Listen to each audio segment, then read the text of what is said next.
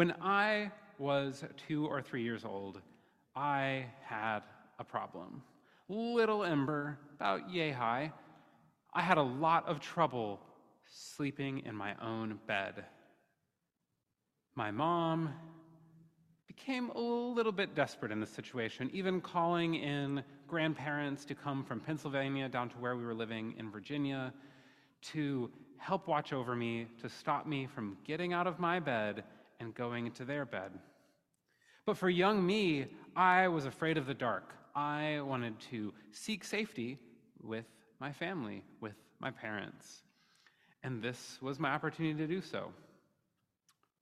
Another fear that I had that was pretty prevalent at this time was of the Wicked Witch in The Wizard of Oz. I was also not a fan of her flying monkeys. However, on one fateful night, these two fears came together. I had woken up and I was afraid of the dark. My mother, I understand much better as a mom now myself, was frustrated with another night of bad sleep. And she came to my room to tell me to go back to bed. But when she entered that room, upset with me, bothered by being woken up once again, it was not my mom who entered. It was the Wicked Witch of the West. And she claims, I don't know if I believe it, that she did not transform into the Wicked Witch of the West. However, it was a very real memory for little Ember. Eventually, I did get better at sleeping in my own bed. However, even as a teenager, I did the not cool thing and regularly slept with a nightlight. You see, I've always had a major fear of the dark. Up there with roller coasters and heights, two fears that I've also worked on confronting in the last few years. But I had this fear of the darkness, fear of trouble sleeping in the darkness even. Has anybody else had a fear of the darkness? It's okay if you still do as an adult. It's okay if it was just something you had as a kid. You know, as I was reading the Iliad this week, I'm working through this ancient Greek story, and in this story, Hera goes to talk to Sleep, who is a god, and asks Sleep to put Zeus to sleep so that certain actions can happen in the battle at Troy. She asks this, and Sleep is terrified of the idea of angering Zeus. Sleep recounts that he did this to help Hercules in his trials, and when this happened, Zeus was so angry that Sleep had to flee and hide with his mother. His mother was Night, or the primordial goddess Nyx, and he went and hid with her and was safe because Night was the one goddess that Zeus respected or had some level of fear of trying to confront. So if even a god has a fear of darkness, I think it's understandable that 2-year-old Ember, teenager Ember, and any of us might have a fear of darkness as well. But looking around at the electricity around us, at the electricity powering our ability to record this, we have conquered darkness. As a society, we like to think that we have control over when there is light, so that now when we have a blackout, when the power goes out in a storm, whether it's intentional from damage or whether it's something that happens in terms of the system being overloaded, both of these are emergencies because a valuable resource of electricity is lost, and we do not have power. We do not have the ability to control light. No longer can we relate with darkness in the way our ancestors did as they stood out under starry skies. They had a complete darkness that we cannot quite comprehend. Even our ancestors who merely lit candles had a different experience than us. And I think in our hyper-individualist culture, this dislike of darkness is something that we have internalized as well. And that is that we do not like to approach our own shame, our own pain, our own hurts, and the internal darkness and shadows that we might have, the things that we try and hide, the things that we try to avoid, as we put forward a face of perfection, happiness, and that everything is going the right way.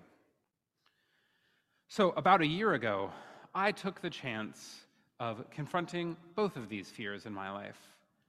I acknowledged that I was afraid of the dark, and that why was I afraid of the dark? Was there a way that I could get more comfortable in the dark? So the simple way that I incorporated this into my routine was that I started to wake up and not instantly look at my phone and see that blue light, but also not turn on any lights as I navigated around. When I did some journaling or reading, it would be by one small reading light, giving off a small bit of warm light that's a little bit more calm on the eyes. But I would take time to meditate and to spend time in darkness, letting my eyes get comfortable with it, letting myself get comfortable with it, to soothe these fears that younger me had felt so deeply. And it was a richly rewarding experience. It was especially rewarding because I also paired it with the practice of shadow work. Shadow work is particularly popularly talked about on YouTube, which is where I heard about it the first time, but also in earth-centered circles, as well as in therapy. Shadow work, as referenced in our opening words, is related to this concept that Carl Jung talks about of the shadow self, the self that we project onto others from our own insecurities, from our own fears, from our own damage, from the things that we try to hide or are ashamed of. How are we projecting those onto others? If we think someone is being too proud of themselves, is it because we do not have pride in ourselves? How is this shadow self manifesting? And so I took an 80-prompt shadow work journal guide and worked through these 80 prompts. They were questions about how your relationship with your parents was, the habits that you carry with you from when you were younger, what happens when you get angry, just asking you to catalog and feel through and deal with these emotions in order to become a more whole, more integrated self. And both of these practices were really rewarding. These practices came to mind as I engaged our UU Common Read. For those of you not in the know, each year the Unitarian Universalist Association picks a common read, a book for all of us as congregations to potentially offer studies about, offer messages about, offer workshops about. It's a chance for us to all be working through the same sort of things across the denomination. And this year's was a book titled On Repentance and Repair by Rabbi Danya Ruttenberg. And this is a fascinating book. It explores the work of Maimonides, who was a Jewish scholar who cataloged and codified a lot of the traditions of his time. And he was in particular looking in this instance at repentance. How do we offer repentance? And as I was reading this book, I couldn't help but think about my shadow work journey, about this fear of imperfection, about this fear of letting people know that we might have messed up or done something wrong. And to me, this repentance is at the core of making steps towards becoming a more integrated and whole person, and more integrated, whole, and responsible towards our communities and towards our world and our societies. So, what is repentance? Maimonides offers us 5 steps. First, naming and owning harm. You might notice that in these 5 steps, we don't start with asking the person who was hurt to give forgiveness. Instead, we are starting with the person who caused the harm, intentional or not, to understand what happened, which is why we start with naming and owning what happened. I think that we can see this evidenced in a lot of justice work. When we engage in justice work and we begin to learn about systemic racism, systemic homophobia, systemic transphobia, and so many other ways that systems in our culture are designed to oppress, we like to distance ourselves mentally. We like to think, I don't do those things. I'm not one of those bad ones. Because we don't want to name and own that we might have caused harm. This is also important on an interpersonal level. If we hurt a friend, if we did something wrong, if something that we did hurt a random stranger, can we own what happened and that whether intended or not, maybe there was some fault? And if it was intended, can we own that we intended to do that? We have to be able to name and own this harm if we are ever going to grow and move towards actually being able to really seek real repentance and real repair of this damaged situation. Our second step is that we must begin to start to change.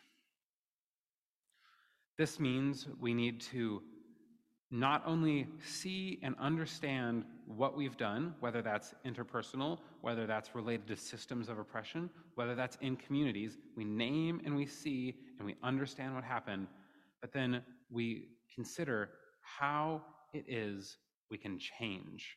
How do we go from being this person that caused this hurt to being a healed and whole person in a right relation with others? These are important questions for us to consider if we're going to be seeking forgiveness from someone else. How do we begin to become the person that we need to be? This involves learning. This involves listening, which is often not something that we love to do in our culture. Our third step is the first step where we actually begin to engage with the other person. Step 3 has two elements to it: restitution and accepting the consequences. So restitution asks us to consider what material ways or emotional ways might we be able to make this right. Say you cause someone to be late for a flight. Might you offer them help in getting them a faster car to get there? Might you offer to help them rebook their flight? If you hurt someone emotionally and you're acknowledging that you have caused this pain and that you want to be a better person going forward, are you willing to pay for therapy for this person that you hurt? How do we acknowledge our wrongs and find ways to fix it? I think when it comes to systems of oppression, we've begun talking about reparations. We've begun talking about the concept of land back in terms of the colonial struggles for justice. And we see those as ways that we acknowledge that for real systemic change, to move from point A to point B, we cannot make that healing journey if we don't make actual change, if we don't acknowledge what happened and how that needs restitution. But I think that, it could also involve in works of systemic oppression. It could mean helping fund, donating to an organization that is doing important work. Maybe it's, any variety of things. These are really come down to each individual situation. You need to consider what is a way that you can make this right, and listen to the person you hurt if they have thoughts about how you could make it right. And in that listening to the other comes the second aspect of this: accepting the consequences. Did you hurt a close friend with something you said? The consequence might be that they want to set the boundary of not being your friend anymore, and you need to be okay with that. I think of celebrities posting their quick PR apologies online, which is actually talked quite a bit about in the book. And often what they're trying to do is avoiding the consequences. Can we be willing to admit the ways that we've been involved in these destructive systems, the ways that we've been involved in destructive behaviors, the ways that we have hurt others, been less than perfect, and that we make mistakes, and that those mistakes have consequences? We have to do this if we are going to create communities and systems of healing. We have to be willing to accept the consequences. Only in step 4 do we finally get to the apology. In the apology, we are finally able to approach the person, having done this inner work, having begun to understand how we caused this harm, and beginning to think about how we change and how we make it right, and being willing to accept the consequences. Then we can come to them and say, I would like your forgiveness. Here's some of the work I've been doing. How can I make these situations right? Let's work towards healing. This is a system focused on providing wholeness for the victim and for the communities, and not putting the responsibility of forgiveness just on them. We have to be doing this work of repenting and rebuilding if we are ever going to be doing the forgiveness. Forgiveness is not the aspect we're focused on here. This is about the repentance. Of course, this is funny that I'm here preaching in a UU setting about repentance as a former evangelical. This is repentance in terms of internal work, in terms of communal healing, in terms of understanding that you did something wrong, not repentance in the sense of, I did something wrong and now I'm going to hell and I need to repent for it. This is a very different understanding. This is an understanding of the ways in which we are bound to each other, in the ways in which our actions have consequences. That provides us an entirely different context for asking for an apology and asking for forgiveness. Maimonides also provides a whole framework for how this could look, whether there's possibly others involved, whether it's a communal setting, and there's stages if the person chooses to forgive or not. But that is not the focus of this. This is on repentance and repair.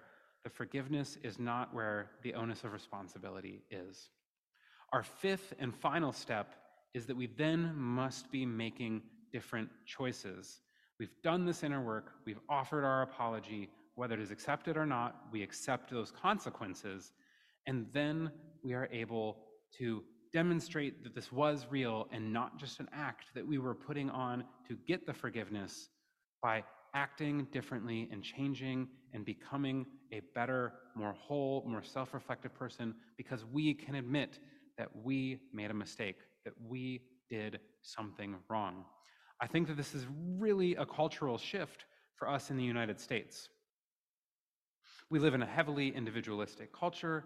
We saw hints of communal thinking in terms of COVID, but we also saw the individualism there as well. It is hard for us to picture ourselves as communal fabric when so much of our existence is about, I am my own person who has my responsibilities. This manifests itself in a culture which asks the person who was harmed to quickly move on and offer forgiveness. Rabbi Donnie Ruttenberg writes, "Just let it go can become an adaptive strategy in a culture that doesn't have other meaningful mechanisms to offer after a rupture of relationship or of care." So I think that this is really true, that we mostly see this let it go, move on, sweep it under the rug attitude with regards to repentance and with regards to forgiveness. The burden in our culture is most of the time on the person who feels wrong. Why can't you just forgive? This is why we often get in our news these feel-good stories about, a murdered person's family forgiving the murderer, or the person killed by police brutality's parents coming and forgiving the police and being okay with them. And these are sold to us to stop us from being angered, because we need to move on. We need to sweep this under the rug and move on to the next thing. We are individuals, and our only responsibility is to ourselves. And this is not a healthy way to build healthy systems, healthy culture, healthy communities, or healthy, whole, integrated people. We have to be willing to admit that we have made mistakes.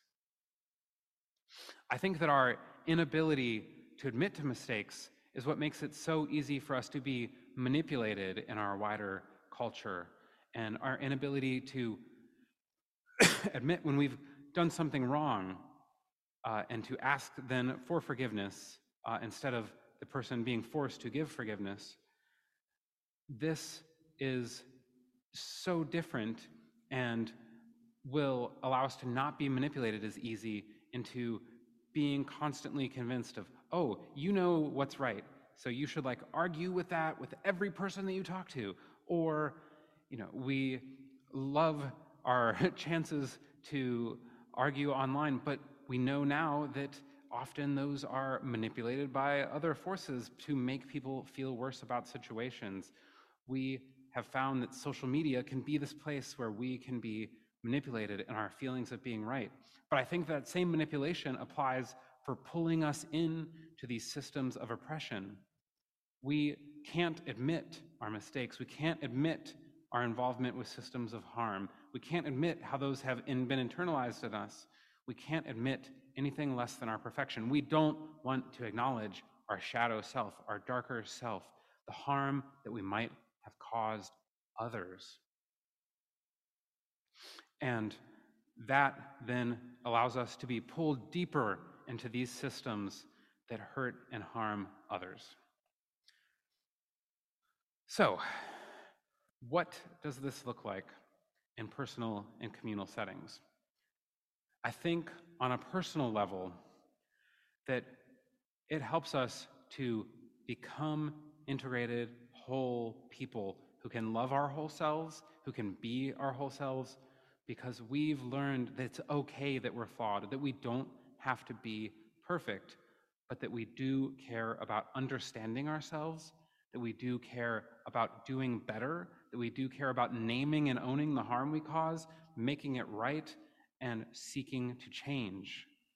These systems help us to keep growing as individuals, as communities, and as societies. And I think it helps us to confront that sometimes we do these things without intent.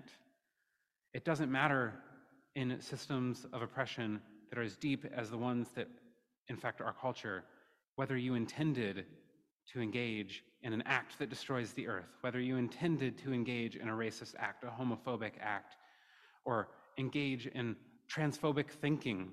These things are part of the system and might not be intentional, but we have to be able to name and acknowledge and grow and change. That is what repentance offers. That is what engaging with our shadow self offers. Only then can we be integrated and whole people who are journeying towards healthy and happy lives.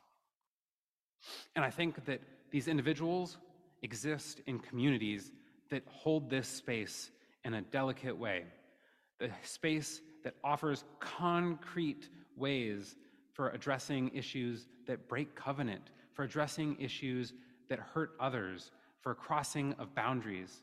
We must have systems in place so that we can then work on resolving things. And I think that then having these systems in place, being people who engage in these conversations, enables us to have tough conversations about the past and about the things that we have inherited from our systems and our wider culture to be more whole and healthy communities. We must be people seeking healing, wholeness, and right relation with each other. We must be people willing to admit that we aren't perfect and that sometimes we make mistakes. Repentance isn't something to fear, and we should be willing to admit when we are wrong so that we can grow in ourselves and so that our communities can begin to model this behavior and grow together in healthier, more holistic, and whole selves. We must do this important work. If you'd like to engage this reading a little bit more, we're doing a series on the Common Read. We're going to be offering sermons in January, February, and March, as well as then workshops on Zoom on Thursdays in the evening on February 22nd, March 14th, and April 18th. We'd love to have you join. You can find more at fourthu.org. upcoming. Let's do this important work of repentance, repair, and becoming more whole, healthy, happy individuals, and more whole, healthy, and happy, and caring and loving communities together. Welcome to today's version of Getting the Message. I'm the Reverend Dr. Jonathan Kupona Interim Senior Minister here at Fourth Universalist Society in the city of New York. And today we are doing a role reversal because usually Amber, our Director of Religious Education, Amber Kelly, is the one that interviews me, but I'm going to be interviewing her. And I wanted to begin by asking the typical question of where you drew the inspiration from for today's sermon. I mean, obviously, we are doing a series on the UUA's Common Read on Repentance and Repair by Rabbi Danya Ruttenberg. Can you tell us a little bit more about how you were able to just pick a section? Because obviously, it's a book and there's a lot of content in there. Right. I mean, as I mentioned in the message, but also as we've discussed, we're having multiple workshops, we're having other messages. There's a lot of content in this book. But as I was reading it and thinking about, I knew that I was going to be kind of giving the kickoff sermon, and I was thinking, like, what stands out to me. And today's reading was one of the sections that I highlighted on my Kindle, and I was like, I think I can preach from this. And it was about that repentance involves this deep internal work, which I think is just really important. And I think that, so obviously drew from the book, but like we've had a lot of conversations about the goals for the interim period here at Fourth Universalist as we seek to build towards our future and what that looks like. So I think that kind of inspired me, but then also just my own practices in thinking about shadow work, which I talk about in the message, as well as just like doing that internal work of admitting the ways in which we are flawed, the ways in which we've done something wrong. And so last year, especially, was a really big year for really consistently doing that, like daily journaling, engaging tough topics, and like trying to meditate and think through these challenging things because the work of repentance is a challenge, hence the title. Indeed. And so when you were talking about that work of self-reflection, right? How, I considered you to be an empath because I've worked with you and I've seen you working with others, and you're a highly empathetic individual, which makes it fairly easier to do this work of self-reflection and doing the shadow work, as you called it. What would happen though with someone who may not be capable of that, like a narcissist or one who has maybe experienced a trauma to the degree where they aren't able to do that work, that inner work that you mentioned? Right. Well, and I think the thing is that everyone has the shadows. Everyone has the parts of them that they may be projecting and not wanting to care about. And you name an empath, which I think is fair. In another time, I might have been very like publicly like I'm an empath, and like, but I think that we've seen how that can even take on some toxic especially like I've seen it like personified on social media, like where people are like, like I'm just so bothered by all these things because I'm an empath, because they're not putting boundaries around things. So they just like feel that they've got to take on all of these burdens onto themselves. And that I think at times that empaths can be so obsessed with helping others, with feeling others' emotions, that they get out of touch with their own emotions. And so, there's ways that you can be an empath in a healthy way, and there's ways that you can be a maladaptive empath, if we're using therapy language. And so I think that in my own life, I had definitely fallen into the um, forgetting to pay attention to my own emotions because I was so busy paying attention to the emotions of others. And that was something that I realized in doing the shadow work. And I think that this deep internal work, I think um, that sometimes there's some people that are just going to have too much trouble to get through that. I think it surely is the case where there's 6 billion people or 8 billion people in the world. not everyone's going to be able to do this tough work, and not everybody's going to want to, because it's got to be something you're willing to do. But as a UU, I believe in the inherent worth and dignity of every person, and I have to believe that eventually people could find ways to begin to do at least some change and begin to do this in ways that are healing and not in ways that weaponize this inner work to harm others in ways, because that is a possibility too, that someone who is perhaps very heavily on the narcissistic spectrum could learn all of this language and then weaponize it against someone else. um, and there's definitely, it's not perfect, and it's not a one size fits all, but I have to believe that people are inherently good, in that we can do this work to heal ourselves, to become whole people, to become integrated people, internally, and that even if that's incredibly hard, and even if it takes a long time, that change can happen. That doesn't mean that someone needs to necessarily be always engaging with that person who is not showing that change. I think that's one of the things we see in the common read in the On Repentance and Repair, is that you have to have shown that change before the person can even ask for forgiveness. And if the person doesn't think that you've shown that change, then they can have the boundary and say, nope, sorry. And so I think that doesn't mean that we have to necessarily remain in tight covenant, to use UU language, but that I don't want to believe that anybody's hopeless. Yeah, thank you for sharing that. There's so many different directions I could go with that, but when you were talking, it reminded me of the fact that yesterday was the fourth anniversary of um or third anniversary of the January maybe it was fourth anniversary, right? No, third anniversary of the January 6th insurrection event, and whether there's been any sense of remorse or admission of that, and how this year really is a question of what reality we want to engage with, and what constitutes facts anymore these days, which is, I think, so pertinent to this conversation around what do we even need to ask repentance and forgiveness for if Right. people never thought that what actually happened, um, then what are we dealing with here if people seem to come from two different worlds? Right. Gosh, a few different things came to mind.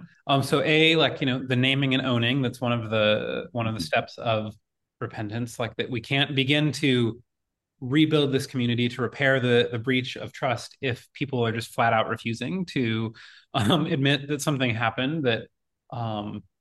But actually, as you were talking about it, I think about a program that happened actually shortly before I started here at Fourth Universalist, where they heard from someone who had grown up in white nationalism and did manage to break free from that mental conditioning, and was now trying to do important work to make up for past harms, to give restitution, but also to try and say, hey, this is a broken, flawed system. Like, here are the flaws in your logic, like, to try and encourage others to make that same journey, and to be a visible person saying, like, hey, I made this journey.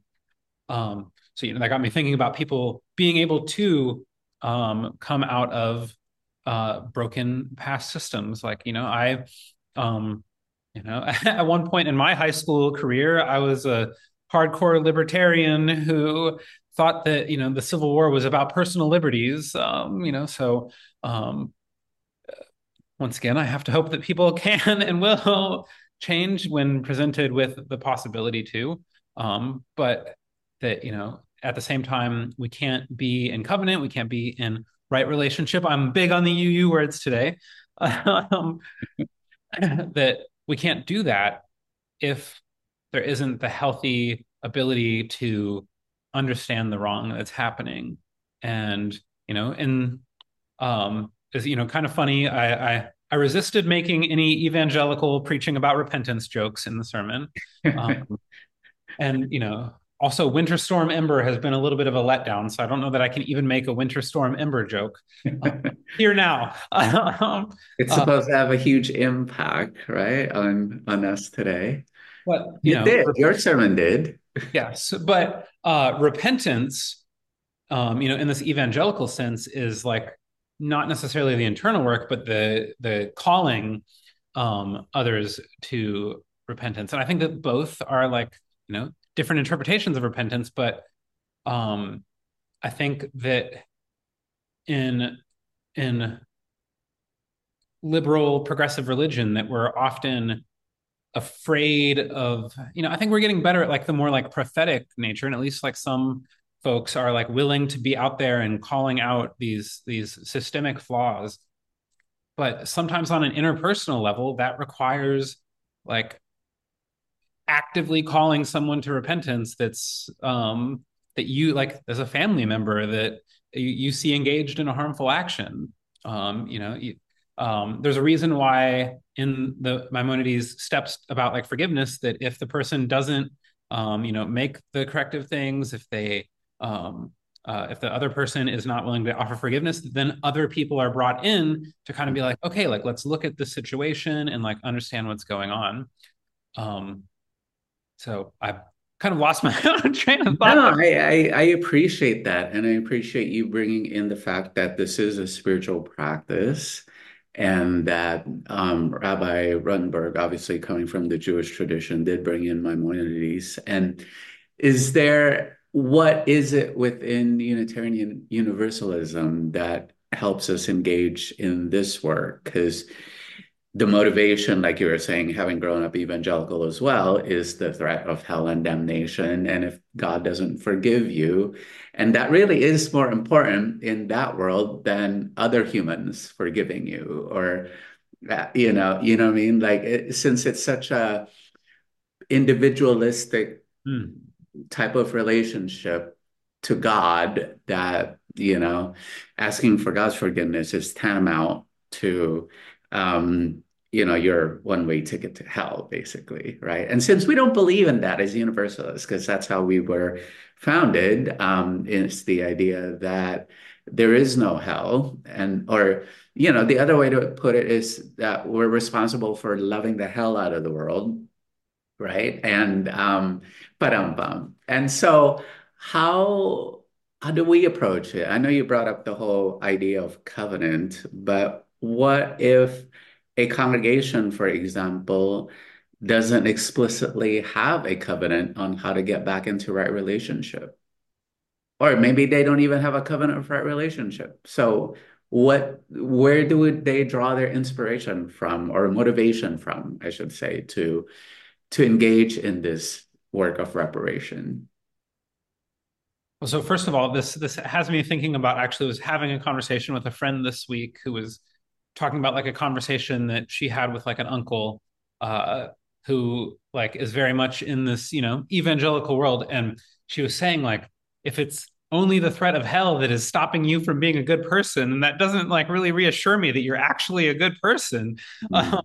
like if it's only the threat of hell that's stopping you from murdering someone, that might be a bad sign. Um, so there's a whole thing to unpack there with the evangelical perception that hell is the reason for our good behavior.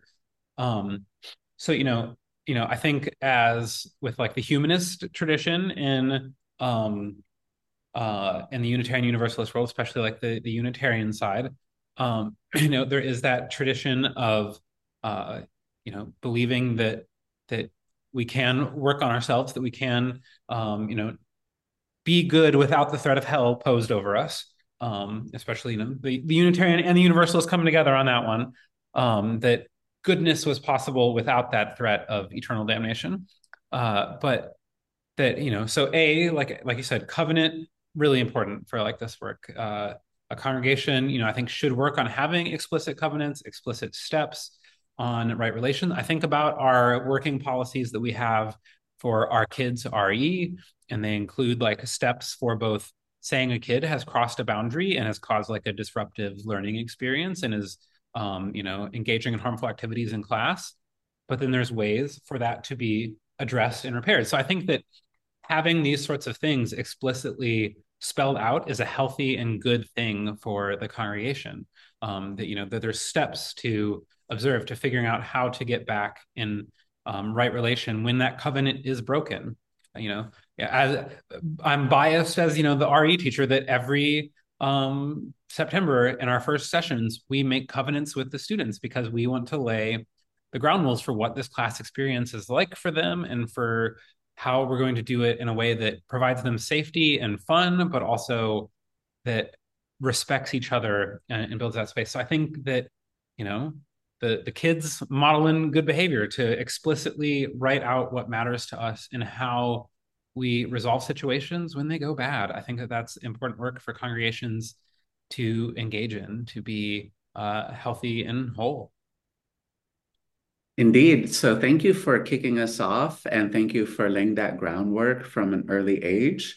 And what I'm getting out of this today is that this whole process takes self-reflection, it takes self-differentiation, and it also means that the community needs to get involved at some point, either through coming up with a covenant or sometimes, like you mentioned, if that person is not self-aware enough, then there could be an intervention kind of moment to bring everybody back into a state where everybody is in right relationship with each other. And sometimes none of that works, and we just have to figure out a way to let go and move forward. And I know we're out of time, but can you tell us a little bit more about what to do in the future to engage deeper in this work, including some of the discussions that you're going to be having and that Yes. we're going to be having on, until March of this year? Yes. So we will be engaging in messages across multiple months here. We're going to have special themed services where we engage these topics of how to repent, how to repair, how to be in covenant and right relationship in our UU language. But then also, we're going to have 3 workshops that are based off of the templates provided by the Unitarian Universalist Association to kind of engage this work a little bit deeper. And those are going to be on Zoom, and they're open. If you're not a member of Fourth U, you're welcome.